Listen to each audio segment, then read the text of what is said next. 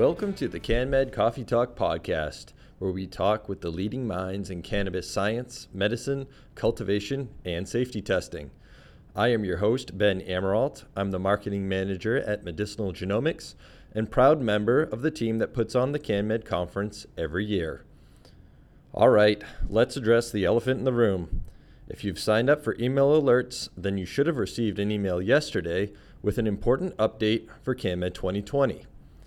If you have not signed up for email alerts, then please go to canmedevents.com/coffeetalk and do so now. The news is that our team has made the difficult decision to postpone this year's event to the spring of next year.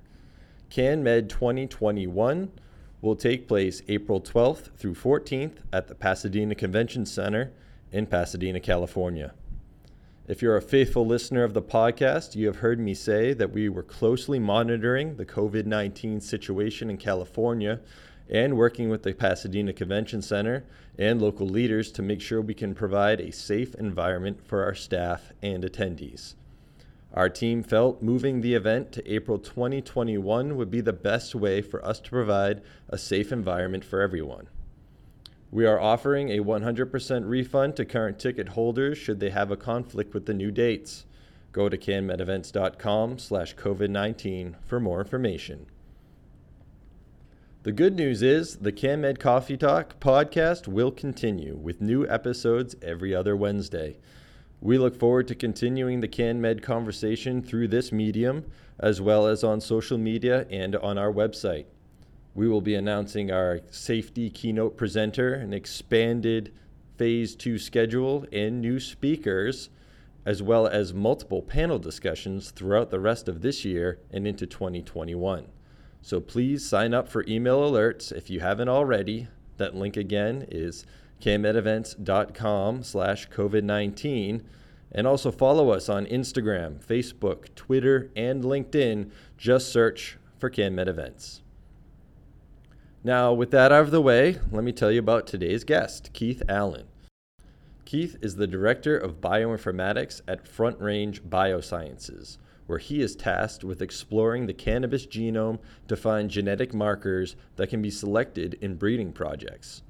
His current focus is on cannabinoid and terpene production, but as we discuss in our conversation, there are a number of different traits cannabis and hemp breeders will want to select for in the future, including yield, drought resistance, pathogen resistance, flowering time, hardiness for the outdoor environment, and more.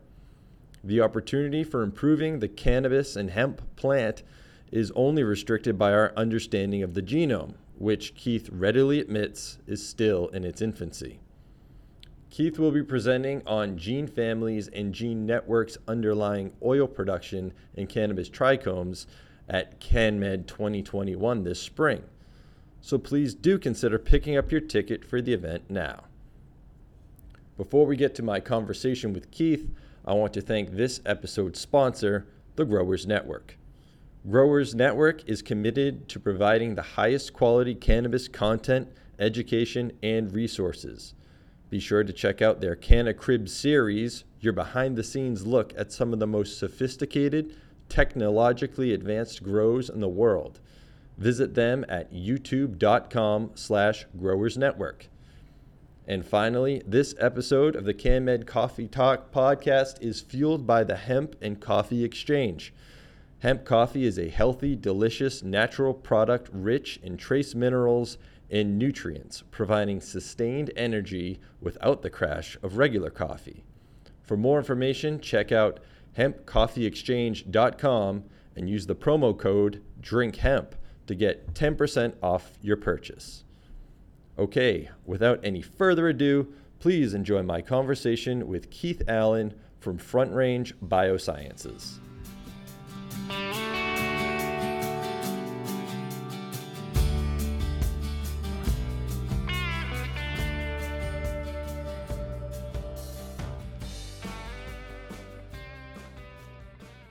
Good afternoon, Keith. Thanks for joining us today. Good afternoon, no problem. Excellent. And thank you so much for agreeing to be a part of CanMed 2020. I know the team here at Medicinal Genomics has been an admirer of your work for quite a few years, so we're really excited to have you presenting this year. Yeah, I'm excited to be a part of it. This has been on my radar for a while. So Now, have you ever attended CanMed before, or would this be your first? this will be my first. Excellent, excellent. And we already have you secured and a speaking slot. I was wondering if you could talk a little bit about what you're intending to present to everyone. So what I'm going to be talking about started out as being about gene networks underlying oil profile in cannabis trichomes. And it turns out I got a little bit distracted on the way to getting there. And so what I'm going to talk about is really the gene families. So before I could get to networks of genes, I need to understand what the genes are. And I ran into some kind of a lot more complexity and a lot more interesting detail in terms of what's going on under the hood in terms of the way trichomes are organizing the work that they're doing, creating all of these compounds that make the plant so interesting. So when you say you were originally going to talk about gene networks and now you're talking about gene families, what's the difference? So gene networks, you're talking about the way genes interact with each other, either in a regulatory system. You've got, genes that are responsible, transcription factors, for example, that are responsible for turning on a particular set of genes, or you've got um, other genes that regulate what's going on in different ways, either by turning something up or destroying it or whatever. So that's one kind of gene network. The other kind of gene network is um, a biosynthetic network. Cannabinoids are pretty big molecules, and the way cells handling making a molecule like that is by assembling it from smaller parts, very standard parts that it just makes it part of what we call core metabolism. And so there's a sequence, there's a pathway of genes that's involved in taking these very standard plugged together parts and building very, very specific large molecules like the cannabinoids. It's almost like an assembly line. It is a bit like an assembly line. That's Only interesting. this one, every step is robotic, but there seems to be about 5 different robots that could be working each step, and we don't know that all the robots are the same or have the same priorities. So, Hmm. Okay, so that's gene network. So what's a gene family? so a gene family, you take a particular kind, well, so here's a great example. The cannabinoid synthases are members of a large and very evolutionarily ancient gene family called the berberine bridge enzymes. We call them a family because it's clear that there was way back in the deep past, before the fungi split off from the plants, there was an enzyme, and all of these enzymes, and they've diversified now to do a lot of different things, but they're all related in terms of their history, their lineage back to this original enzyme. So in cannabis, the berberine bridge family contains on the order of about 20 genes that we would recognize as cannabinoid synthases, or very, very likely to be cannabinoid synthases. And then there's a bunch more of these enzymes, some of which are pretty well expressed in trichomes, that we don't know what they do. All we know is that it's probably a molecule that's in the range of the same size as a cannabinoid. So that would be an example of a gene family. Hmm. It's fascinating. And one of the things I hear so much in talking to Kevin here at Medicinal Genomics and other folks who are kind of in this space is we don't know. How much how much do we know about the cannabis genome? Not very much. Every time,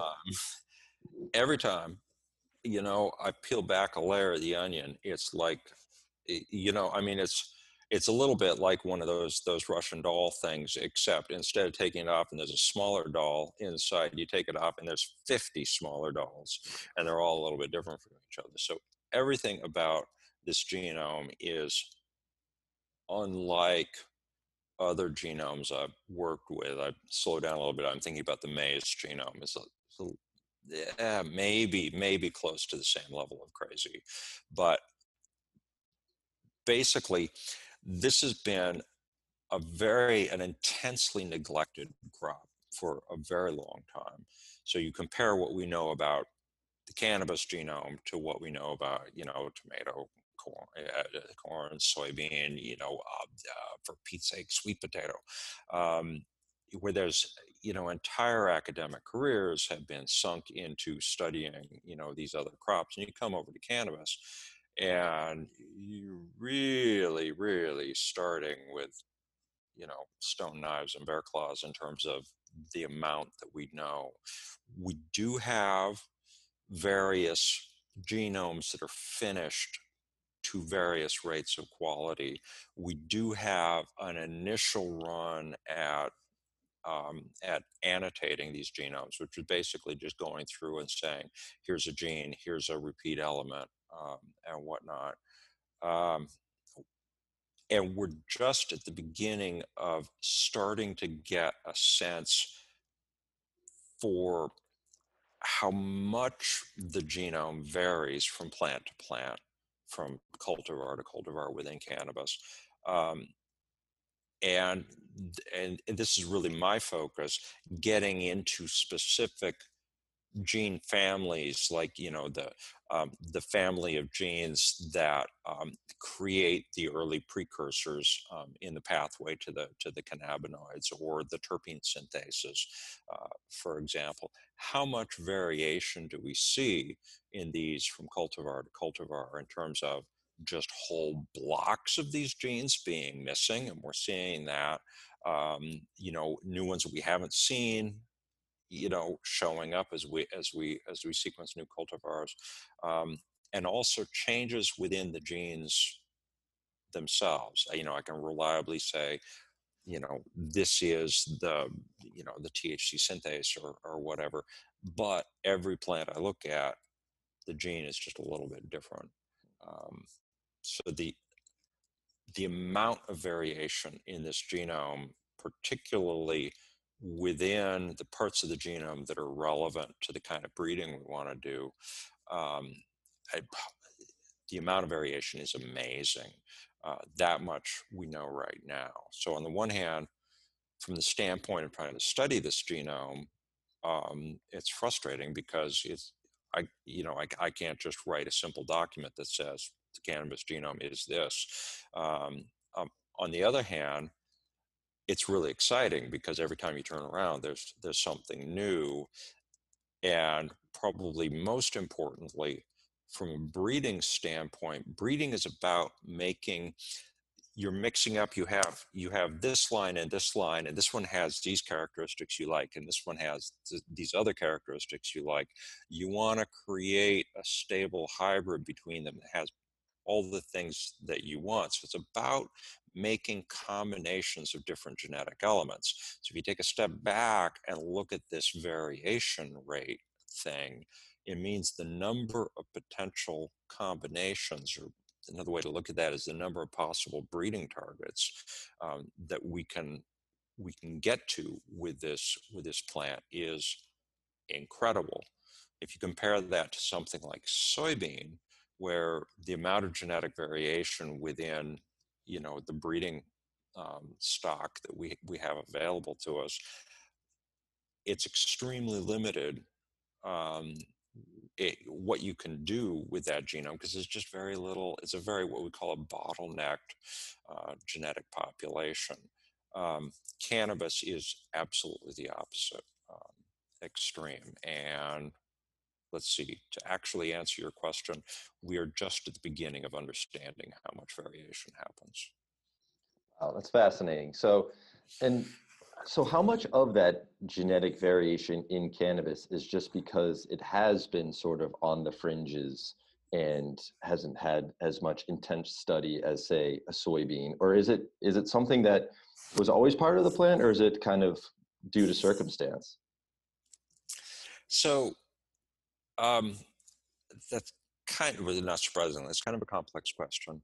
Um, one of the things Um, so if you look at corn, for example, there's an ancestral species called teosinte, and teosinte actually still exists. You can grow this stuff. You wouldn't be able to.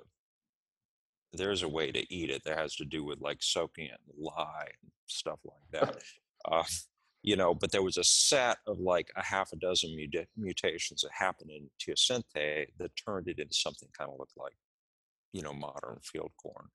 Um, and so then we've been breeding on that all these years, and you drive across Iowa, and boy, I'm here to tell you, modern what we're growing in Iowa right now doesn't look anything like what the Inca and Maya civilizations discovered. Yeah, yeah, what is that on the range of 1,000 years um, ago? So that's an example where we've got the product of a millennium of selection and now targeted breeding, and we've got the wild relative.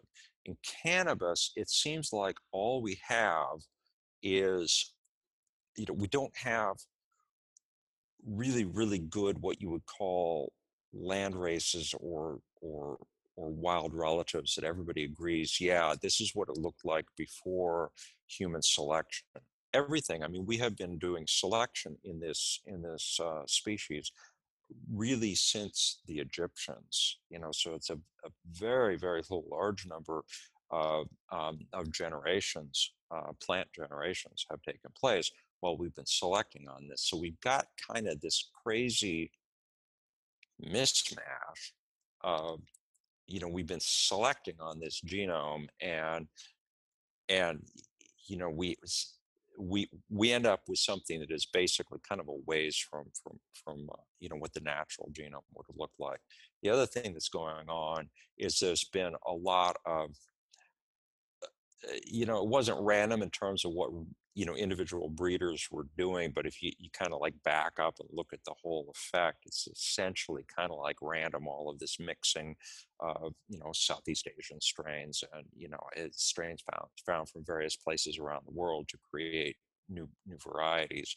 So we have that aspect of it as well, is that there's basically everything you pick up right now is a hybrid, meaning this is a diploid organism, meaning it's got two copies of the chromosome, and those two copies are very dissimilar to each other. So if I try to like breed this thing, in my F1 population, all of the seeds are going to be different.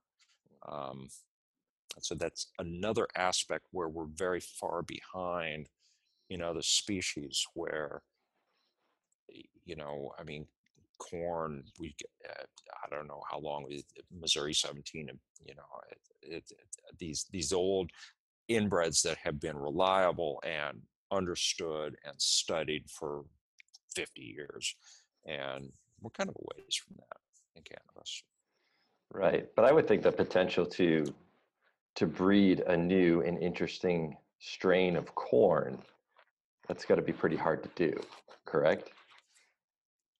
It is um, to get to something that's really fundamentally different. I mean, what modern breeding in corn is doing, so it's moving to very much more sophisticated mathematical models for looking at the relationship between observable genetic markers and output traits.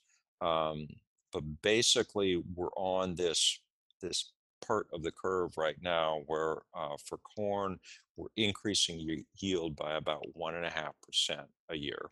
Wow. It still looks like the same plant, but 1.5% more than you got last year. And that's been a very reliable trend at about that rate since about 1950 or so. We don't know we're going to hit. There's got to be a theoretical maximum someplace, but Wow. cannabis will be very different from that, because we're just so early in breeding. We don't know, you know there could be we could flail around and fail to find much that's particularly useful, I don't think that's going to be the outcome. On the other hand, at the other extreme, we could end up really hitting pay dirt on some new combinations that we haven't, we haven't known to try yet. Um, so maize breeding is in many ways boring and reliable. It's, General Motors is just kind of plugging along. Cannabis breeding is going to be a lot more exciting in terms of what are the kinds of things that we get out of it. I guess the other thing to say there is that in maize, um, there's two main traits that all of the big breeding companies are focused on right now. One is yield, period, and the second is drought tolerance, or yield under drought. Nitrogen use efficiency or uptake efficiency is another one that's further down on the list. You move over to cannabis, and yield is going to be really important, but it's a very complicated trait to breed with. Drought tolerance is going to be important, but I think that in the short term, the kinds of things we're going to be looking at is creating stable, reliable lines that give you a very specific oil profile under a given growth regime. That's what the market is the most looking for right now, the end user market. And that's also going to be what I think we're going to be best positioned to be able to breed for in the short term. So you're saying a consistent cannabinoid terpene profile from generation to generation. That's sort of the first hill to tackle. Yeah, that's the first one that we're going to be able to go after. Now, if you talk to growers, I mean, there's a lot of growers out there who say, man, I got this one variety and I can sell every gram of this stuff that I can grow, and I can sell it at a big premium, but I can't afford to grow it because the overall yield is so low. What can be done about this? And there will be things to do there, but anytime so overall yield, we don't even know how many genes are involved in that. And so it's much more complicated to design a breeding program that, and it may be it's probably going to end up modeled very closely on what's currently been done in maize. And it'll just be gradual incremental increases in yield year by year. Yeah, I mean, and that's fascinating when you said that, corn yield is increasing by 1% a year and has been since 1950. So yeah, I can only imagine, 70 years from now what cannabis is going to look like. Yeah. It's fascinating.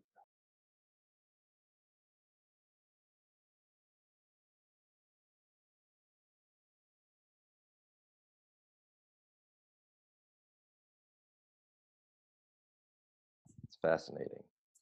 So in terms of cannabinoids and terpenes, I got to imagine that's intensely complicated as well, just because, I mean, modern testing labs can't even test for all the terpenes that the plant is creating. Yeah. So where do you start there?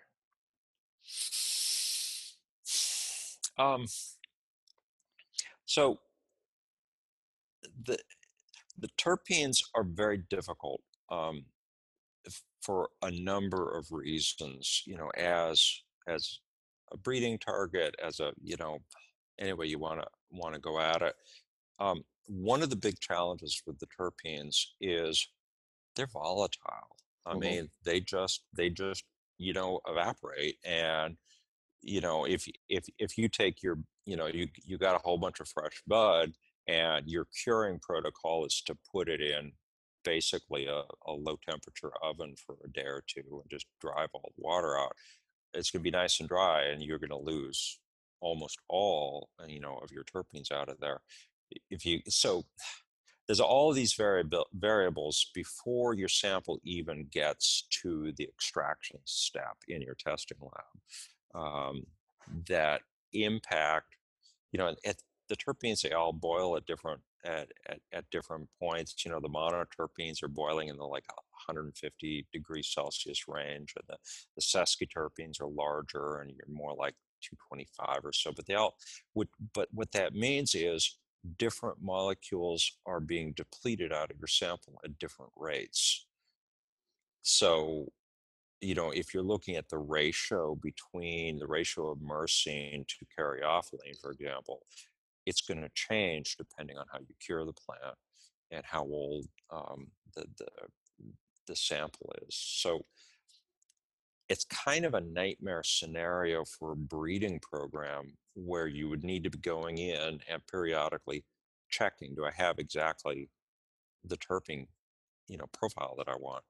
Um, it's just, it's, it's inherently difficult just because, uh, this kind of experimental variability is built in.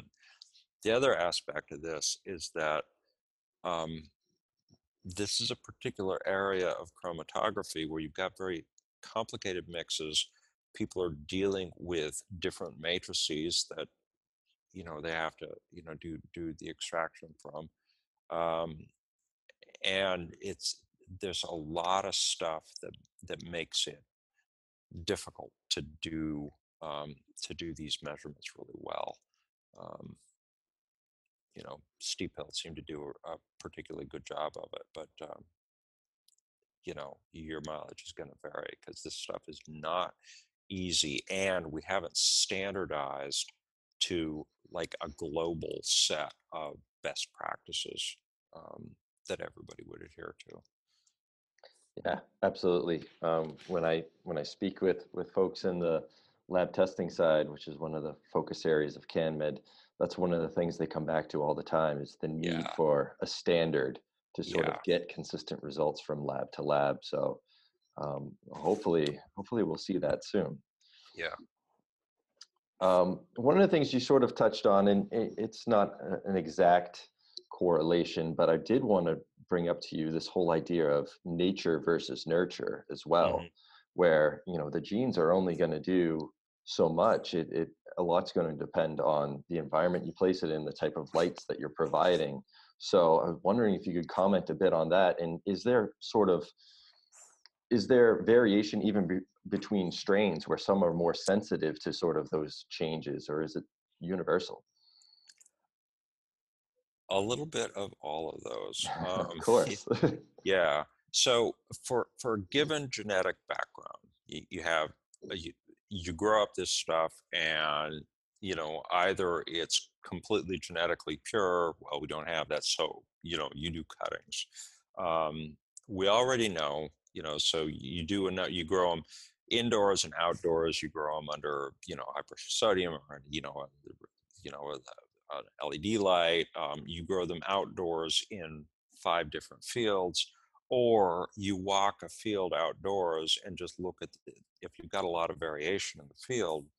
And most of the time when I'm out in a field, it's rare to find a field that is really 100% homogeneous in terms of soil type, the amount of water that the plants have available to them, and the various things that, shading from wind, for example.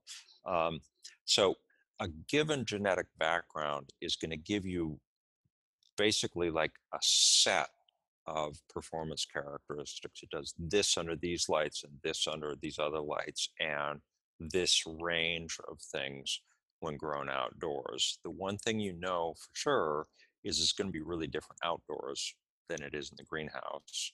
But to come back to that last part of your question, that's something that's going to vary from strain to strain. Some strains, I don't know. It's some strains are going to be really good indoors, and they're just going to be crap outdoors, or the opposite. You're going to have other strains that are really a lot less sensitive to environmental changes. Um, than others. And it all comes down basically to a complex interplay of the set of gene networks working in each particular plant. One of the, if from a data analysis perspective, what you would most like to have, rather than say, you know, here's the plant and it performs like this, what you would have is a complete breakdown. Here it is in 5 different growth environments and a half a dozen replications of each one. So you know within each growth environment how much does it vary and how much does it vary between growth environments. The cost of doing something like that starts to get fabulous very, very quickly. So you have to work with less data than that. Yeah. And now, is that something that could eventually be sort of bred into the plant, is to kind of have, I guess, more robustness so they're not so sensitive to those variations, like you mentioned out in the field? Yeah, yeah, yeah. But targeted breeding like that, you need to know basically what are the exact genes, or at least what are the chunks of the genome. Sometimes you can do a mapping and it just says, well, it's this part of chromosome 8 is what's giving us this behavior. But you need to know something like that. And then once you have that, you can devise a molecular marker and you can follow it through your crosses and breed for, in this case, robustness to environmental change. Um, so there's a prior step first. Gotcha. One of the things you mentioned was, that a lot of commercial cultivation right now is done with cuttings. And I imagine the goal is to eventually get to stabilizing seeds for propagation. So how far away do you think we are from that? So there are some lines on the hemp side that are relatively homogeneous. Homozygous is the exact term. Um, but if we do it the traditional by the traditional method, which is years of what's called back crossing, targeted back crossing, where you're monitoring, am I fixing, meaning making this homogeneous in the genome? Am I fixing all the positive um, gene variants, the alleles? And not, what you want to avoid is fixing negative alleles, which is, because what you're creating is an inbred line. And the danger with inbreds is you fix deleterious genes in there. So the magic of making good inbreds is being able to follow, knowing enough about the genome that you can breed something that's inbred and doesn't have serious deleterious alleles in there. So the old-fashioned way to do that takes years.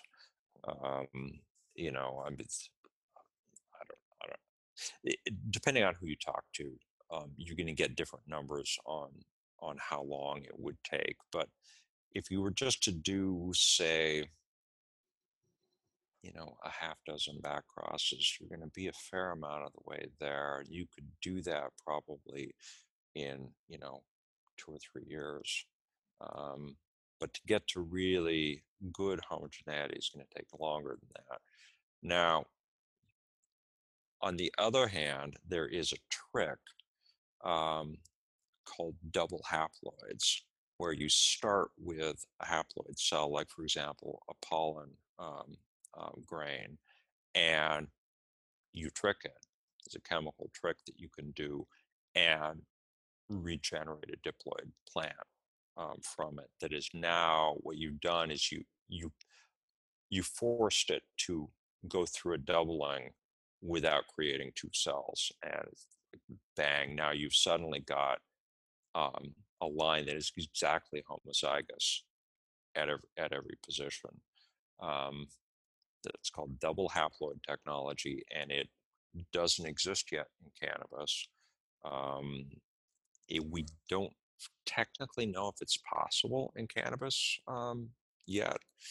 At Syngenta, we got it going in maize, and it was um, a nuisance, but we had it running. Then we tried, and we had very good experts working on it. We tried to get it going in tomato, and just failed abjectly. We ended up licensing from another company in the Netherlands that had gotten it working. So cannabis may be, it's going to be really hard to get it working. It could be really easy, or it could be impossible. But with double haploids, that would revolutionize a lot of things in the industry very quickly. So you're actually taking pollen and having it essentially breed with itself? Basically. It's fascinating. So I would be remiss if I didn't ask you about your position at Front Range Biosciences. What's your role there? What are the things that you're working on? So I am the director of bioinformatics. We're a little startup, so that's a fancy term for basically the uh, doing the main amount of the bioinformatics work, which is mainly focused on gene discovery. Um, Developing the catalog of the genes that we'll care about for our breeding purposes. And so, what is your focus currently?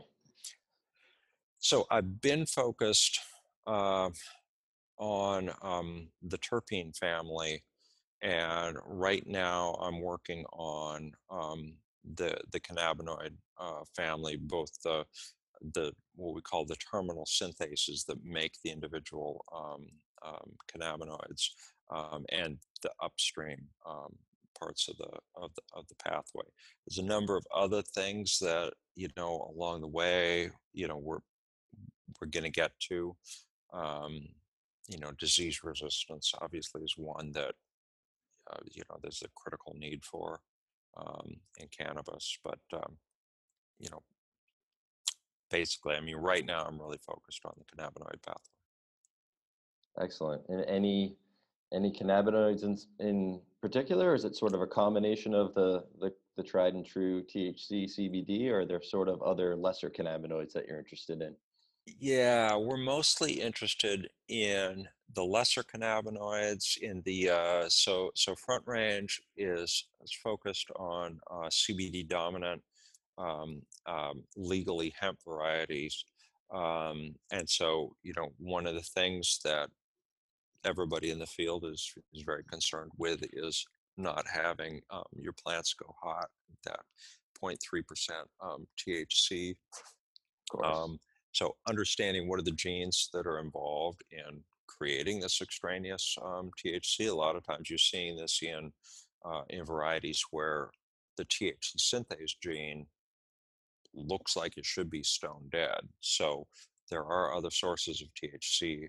So understanding those, um, but then also there's a lot of interest in the other cannabinoids, and for very good reason. I mean, if you only know one thing about pharmaceutical chemistry, it's that if you've got a family of related molecules and you know that two or three of them are really super interesting, you better go look at the rest of them.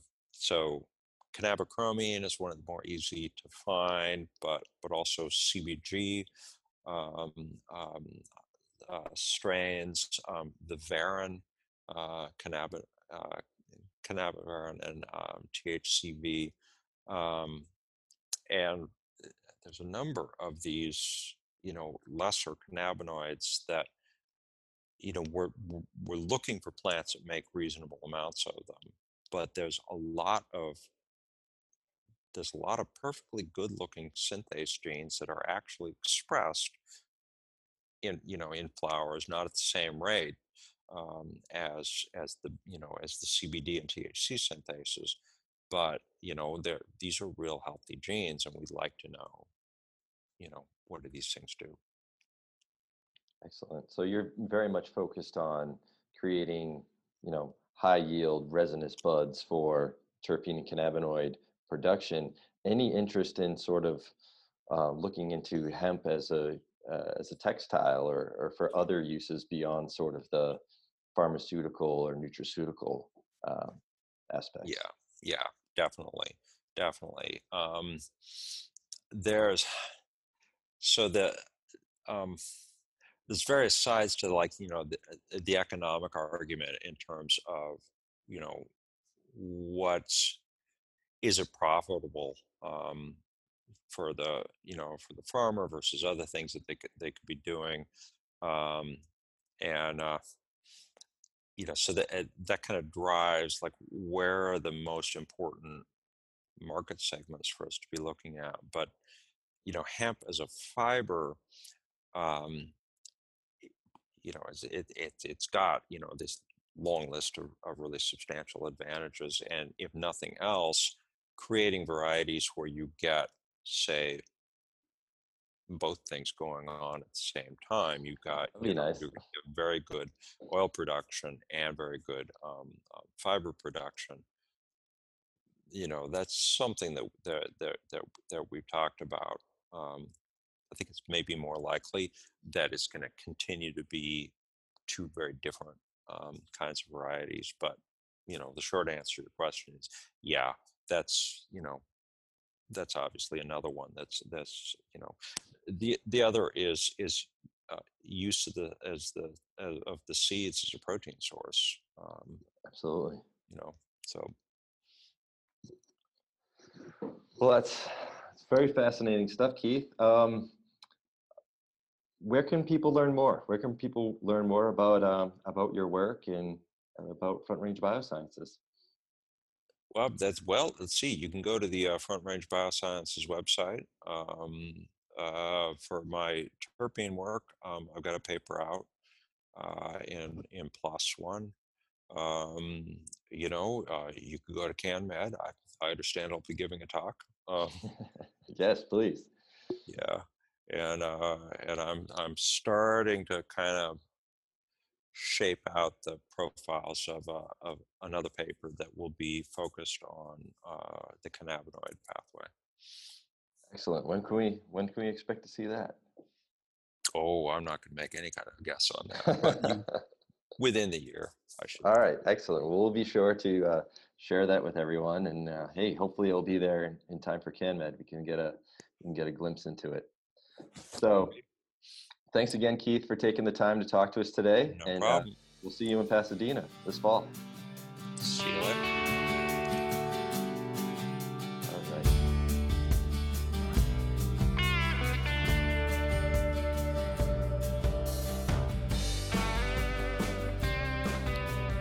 I hope you enjoyed my conversation with Keith Allen. Check out the links in the show description to learn more about the topics we discussed. And please also check out the Front Range Biosciences website. Our next episode will drop August 5th. In the meantime, please go to canmedevents.com/coffeetalk and sign up for email updates. That will enter you into a drawing to win 2 tickets to our CanMed 2021 VIP dinner, and also keep you up to date with all things CanMed 2021. If social media is your thing, you can find us on Facebook, Instagram, Twitter, and LinkedIn. Just search for CanMed Events.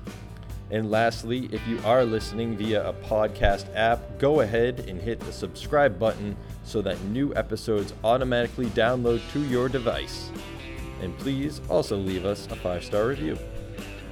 All right, that's it from us. Stay safe, stay healthy, and be sure to come back for the next episode of CanMed Coffee Talk.